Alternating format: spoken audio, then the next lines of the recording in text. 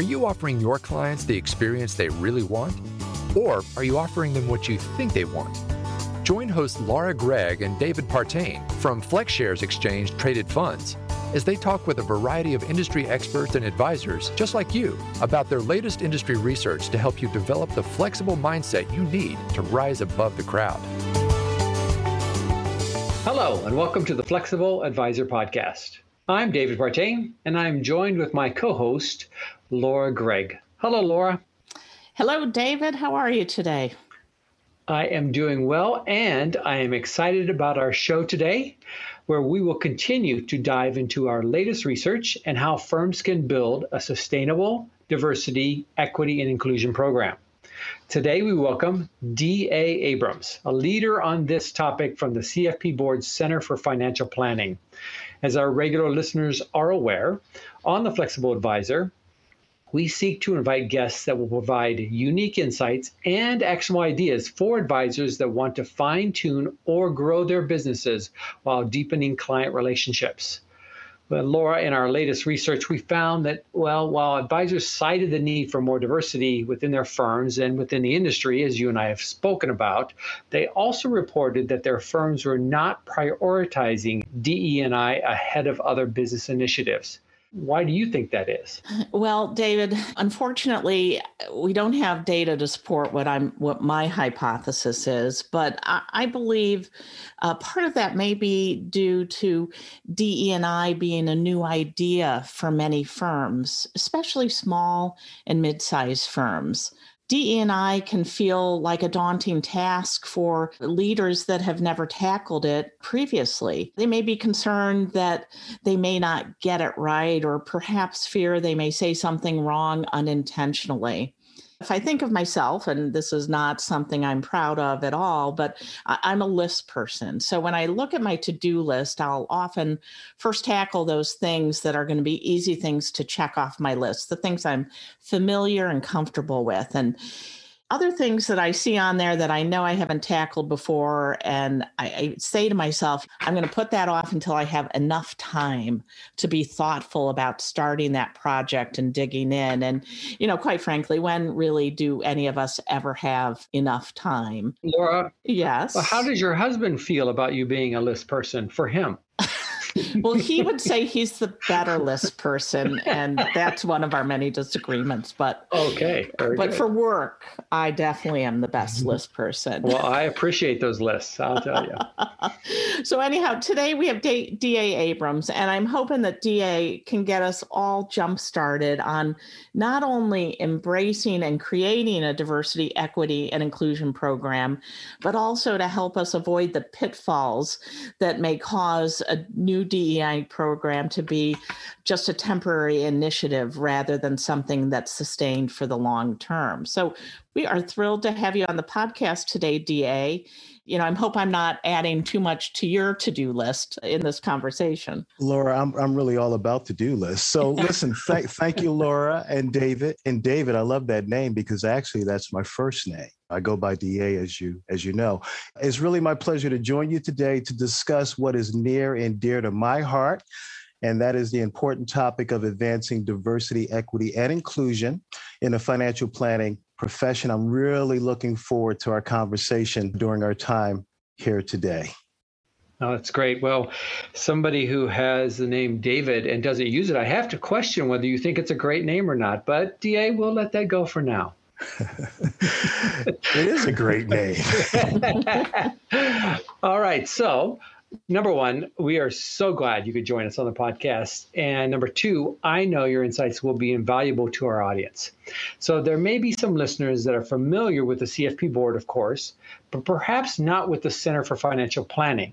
So before we get really into the topic about DE&I, it would be great if you could tell us a little bit about your background and explain the role that you play as managing director of the CFP board's Center for Financial Planning. All right, we'll love to do that. But first, I really do have to start with the mission of the CFP board, which is to benefit the public by granting the CFP certification and upholding it as the recognized standard of excellence for competent and ethical personal financial planning. Now, I say that because the center is a business unit of the CFP board. And our mission at the center is to create a more diverse and sustainable financial planning profession so that every American has access to competent, ethical financial planning advice. This bold mission is supported by three equally important pillars. Number one, talent pipeline, and that is to cultivate a quality workforce to ensure that the profession can recruit and retain the talent that it needs to grow. Number two, diversity and inclusion, and that is to foster a more diverse financial planner workforce that reflects the existing yet ever-changing demographics in the United States. And then third, something we call knowledge for practice, and that is to build the body of knowledge, elevating the financial planning as a recognized academic discipline in colleges and universities within the United States of America. So let me just do a quick plug now since I have the floor, and that is on November the 17th and 18th, we're going to be hosting our fourth annual Diversity Summit, during which we invite executives, thought leaders, DE&I experts from both within as well as outside of the financial planning profession. And then why are we doing this? So that we can discuss collectively actionable recommendations to apply DE&I efforts and to share their diverse perspectives on the benefits of the careers within financial planning. And then on the tail end of that, we have a real-time career fair. This is scheduled and will be held on November the 19th for candidates and employers in the financial planning profession to connect. All the sessions, similar to last year, will be held virtually this year, and folks can visit cfp.net/events for more details. Now, personally, I joined the CFP board as its managing director of the Center for Financial Planning in November of 2019, after many years at the United States Tennis Association, where I held 5 different positions at the USTA. The last position, again, near and dear to my heart, was that of the Chief Diversity and Inclusion Officer. Now, you, the host, along with your listeners, may be saying, well, wait a minute, financial planning or financial advice in tennis, that they seem to be very different. And they are, however, my collective experiences in advancing DE&I efforts in 2 distinct industries, professions, if you will, have provided me with an understanding of what it takes for an initiative to affect meaningful change, as well as some of the pitfalls. Wow, DA, that is a very bold vision, and you don't sound busy at all. So there seems to be a lot that needs to be done, and that's for certain. DE&I can be a very broad concept, and it may even look different for different types of firms. I'm wondering if there's an overarching framework for DE&I and how you think about it. In my view, there certainly is. Listen, the main question that every organization faces is, how can we achieve truly meaningful change? It's important for every firm, really, and the leaders as well, to be intentional about how they set up their DE&I program initiative effort to which they are asking their firm to commit, because there is a commitment. And again, in my view, an effective DE&I program consists of 4 pillars of engagement. The first one is centered around the workforce, and that's to ensure that the firm is hiring, developing, promoting, and retaining its diverse individuals, its diverse talent, along with the other talent at the firm. Second, the workplace. And this is really creating an inclusive workplace, because let's face it, if you are very successful at engaging, recruiting a very diverse workforce, but they don't feel welcome, they don't feel like they belong, if the culture is not inclusive, they're just simply not going to stay. And then third would be the marketplace. And in terms of really being intentional about who you're selecting, who you're going after, who you're trying to do business with, being very intentional about that. So having strategies and tactics dedicated to that is extremely important. And then lastly, the community and building strategic partnerships. And I want to underline that strategic partnerships with organizations that already have these relationships with what the firm has identified as its primary target audiences from a DE&I standpoint. This is extremely important. So again, I think you have to have all four, and that's workforce, that's workplace, that's marketplace, and that's community. And then lastly, I would say that this should all really be supported by what I like to call a plan of attack. That includes the primary target audiences that the firm hopes to engage, all supported by goals and objectives, strategies, tactics, measurements. In the end, what does success look like? So that's my answer. I love that overview, DA, and we would agree. And our firm, Northern Trust, it's very much metric oriented on what are the outcomes that we want. But I think so many firms think of DE&I as I have to hire people that physically look different than us. And if they do that, they think their job is done. And you did such a great job of explaining that it's so much more than that. And it really drives home the important role that we all play in creating a diverse, equitable, and inclusive industry, and quite frankly, a diverse and inclusive world. But let's start with how you think a firm should think about DE&I in a little more detail. I'm sure that in your time with CFP, you've heard things similar to what we've heard. Often leaders of firms will remind me when we're in a conversation of their small size and explain that with their limited resources, their biggest concern is really just keeping the lights on. And in a way, I think when they say that, they feel that there is an absolution that gives them. And I'm curious, how do you respond when you get statements like that? When firms are hesitant to commit to DE&I efforts, often because of one or a combination of the following three reasons. Number one, there are just many competing priorities. They're competing for limited resources. Number two, leaders, they just don't want to accidentally do the wrong thing. And I understand that.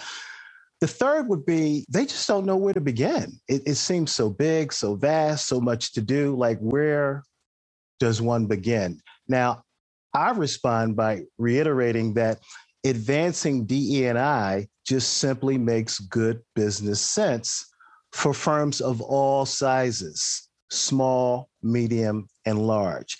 It's a business strategy that will really help drive positive business impact. And it's also in an investment in the firm's future. Think about it this way. You're planting seeds knowing that you will reap the benefits, and you will reap the benefits of a more diverse workforce in the future. And that's great. But why are we doing this? This directly connects to furthering the business. And then the last point that I would make, to me, it's even really better to start now because not every firm is starting now. So this will give you an opportunity to get a jump start on the competition, yielding in a competitive advantage for you, leveraging diversity and inclusion for positive business impact. I think that business strategy aspect is so important for people to understand and ultimately accept, right?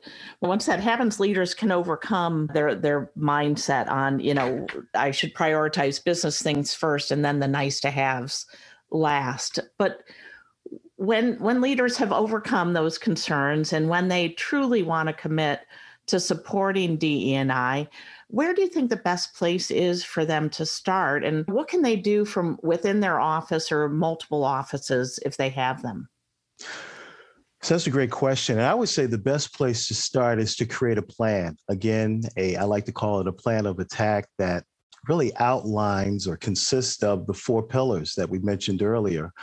And just as a reminder, that's workforce, workplace, marketplace, as well as community. And leaders, they really must adapt the plan to the unique challenges of each physical office. In other words, it's not just a one size fits all approach. What works in New York City may not necessarily work in Jackson, Mississippi. What works in San Francisco, California may not necessarily work in Kansas City, Missouri. So, a customized approach to diversifying the profession, the office, if you will, the firm, for the good of the firm's business, I think is what one wants to focus on. And then also, if an organization is going to expand into new cities, which often occurs, they should probably incorporate into their workforce portion of their plan ways in which to leverage DE&I, again, for positive business impact. And then leaders can intentionally, in some cases, open an office in a city with a highly diverse population, if in fact that works for the business, if that works for the firm. And in many cases, again, diversifying the workforce to better reflect the communities in which they're operating just seems to always make sense for business. All right, DA. So as a general statement, I'm going to say we all make mistakes along the way. Well, a lot of people make mistakes. I don't tend to make them, but my wife would back me up on this. But especially when we're tackling something new, what do you see as the most common barriers to long-term success? And are there pitfalls that firms should be looking at so that they can sidestep those kind of pitfalls? And by the way, my wife would not agree with me on that. But I do, though. So we it's two all against do, one. David. Oh, Three yes, against thank you. DE&I efforts must not be siloed. It's a great first step for a firm to hire an executive dedicated to DE&I efforts, but meaningful change really only takes place when it's an all hands on deck approach. Next, I would say it's important to communicate to the employees the business case for advancing DE&I. Like, how does this connect to what matters to the firm? Demonstrate that it is not just the right thing to do, but that these efforts also ladder up to short-term as well as long-term business success. Extremely important.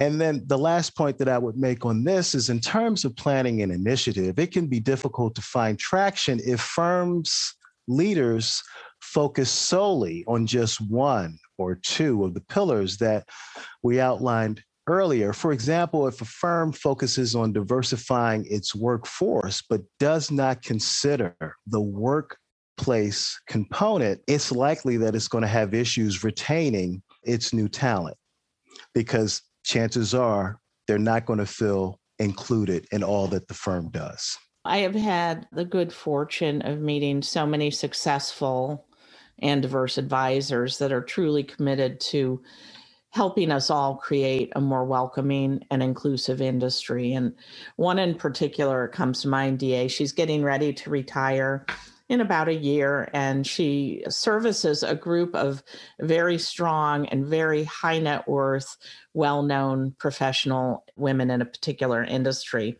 And while she's really excited about her next chapter in retirement, she's also at the same time becoming very anxious because she's been unable to find a producing advisor with some level of experience, and she's looking for a woman to serve her client base of successful women, and she can't find anybody to take her place. And she's wondering, are we all fishing in the same ponds when we're looking for advisors of color or female advisors? And to an extent, I think that may indeed be the case. At FlexShares, we so often talk about the importance of bringing in diverse talent at every level of the organization. And Chandran Thomas, our president of asset management, talked to us and said, it's great to see firms hire a lot of young and talented professionals, but if that's all you hire, you're essentially communicating to your own business in the world that you're comfortable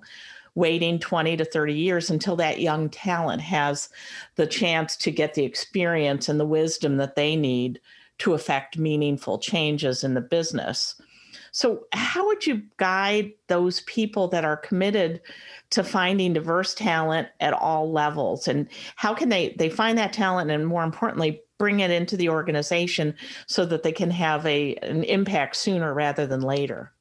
As I process that just a bit, I would recommend that firms pursue strategic partnerships with organizations that have existing relationships with career changers. It's also critical to remember to consider looking outside of the financial planning profession for talent. Skill sets necessary for excellence in the profession, like strong client service, can of course be found in professions from other industries. Some that come to mind would be healthcare, education, hospitality, and even the military. And there are many more. I say look outside of the financial planning profession, leverage those external partnerships as you were focusing on career changers. I think it's a home run there. And actually, DA, as you're talking, I'm thinking you are the perfect example, right? Coming from the world of tennis into financial services. Well, I don't know if I'm the perfect example, but I am an example, and I'll take that. You are a very good example. But I think we often get stuck in thinking the people need to have a financial background, need to have been an advisor. And there, as you said, there are so many other professions that have these core competencies that could easily transition into an advisory world. Absolutely. So DA, I would like to dive into the community aspect of the 4 pillars. So especially in the business of a personal wealth management, community engagement actually seems tremendously important. And of course, most advisors have built COI relationships with local law and CPA firms. But what other types of engagements should advisors consider pursuing to help them connect with a more diverse group of people? So I would say from a CFP board standpoint, we host a mentoring program. And the purpose of that really is to connect CFP professionals, experienced CFP professionals, with those pursuing their CFP certification. And as a CFP professional, becoming a mentor can be a great way to connect with and support diverse individuals just entering the profession. I would even take it one step further and say mentorship is great, but sponsorship is even greater. So becoming a mentor and really helping diverse individuals through the sponsorship piece, I think it's important. Advisors can also pursue a relationship with HBCUs, historic Black colleges and universities, as well as HSIs, Hispanic Serving Institutions, with their career centers or their alumni networks. So leveraging all of that, I think, would help us move the profession forward. Yeah, you've provided so much great advice today in a short period of time. And as we start to wrap up, as we do with all of our guests, I'd like to ask you for 2 more actionable takeaways for our listeners. The first is, what can staff members who are not in a position of leading their firm do to help further diversity, equity, inclusion within their organization? And second, for the leaders who are listening that are still thinking about formalizing a DE&I program, what 1 or 2 things can they do this week to jumpstart that plan? So first, for the staffers, I would encourage all financial professionals to be active readers. And look, there are a great deal of podcasts as well. And if you want to cheat on the reader deal, listen to Audible. Right? So you don't even have to read the books, but listen to Audible. And really about the significance of DE&I efforts and the initiatives and practice. Consider becoming a mentor or a mentee in the CFP Board's program or the like. And as I said earlier, that sponsorship piece it just really levels up what you're attempting to do, because not only are you providing folks with advice, you're advocating for them as well. So I think that's really important, as well as being an ally within the workplace and external to the workplace. For the leaders, I would say in addition to doing your research, I would encourage you to outline what a pillar-based DE&I initiative would look like in your organization. And then remember, you're doing this because this is a strategy, not the only strategy, but you're utilizing DE&I as a strategy to really impact the business in a very positive way. So those are the two things that I would recommend, one for each, the financial planning professionals, and then the other for the leaders in organizations. DA, you are such a great wealth of information, and it has been a real delight to have you on the podcast today. So thank you very much. I really appreciate you all having me on. Thank you so much. But for more information regarding what we've talked about today from a CFP board standpoint, please visit cfp.net/the Center for Financial Planning, and you'll get all the information we talked about, plus more. That's great. Thank you, DA. And that will also be in the show notes. If you like this podcast, you may also like the other FlexShares podcast called Funds in Focus. Check it out today, and you will find it wherever you get your podcasts. For myself and Laura Gregg, we want to thank you, our listeners, for joining us on today's episode of The Flexible Advisor. Thank you for listening to the Flexible Advisor podcast. Click the subscribe button below to be notified when new episodes become available. The information covered and posted represents the views and opinions of the guest and does not necessarily represent the views or opinions of FlexShares Exchange Traded Funds or Northern Trust. All investments involve risk, including possible loss of principal. Before investing, carefully consider the FlexShares investment objectives, risks, charges, and expenses. This and other information is in the prospectus and a summary prospectus, copies of which may be obtained by visiting www.flexshares.com. Read the prospectus carefully before you invest. Foreside Fund Services, LLC distributor. The content has been made available for informational and educational purposes only. The content is not intended to be a substitute for professional investing advice. Always seek the advice of your financial advisor or other qualified financial service provider with any questions you may have regarding your investment planning. Although we attempt to keep the information complete and current, we do not warrant that the content herein is accurate, complete, or current. We make no commitment to update the content herein. It is your responsibility to verify any information before relying on it. The content of this podcast may include technical inaccuracies. We may make changes in the products and/or services described herein at any time. We provide you this information with the understanding that we are not rendering accounting, legal, or tax advice. Please consult your legal or tax advisor concerning such matters.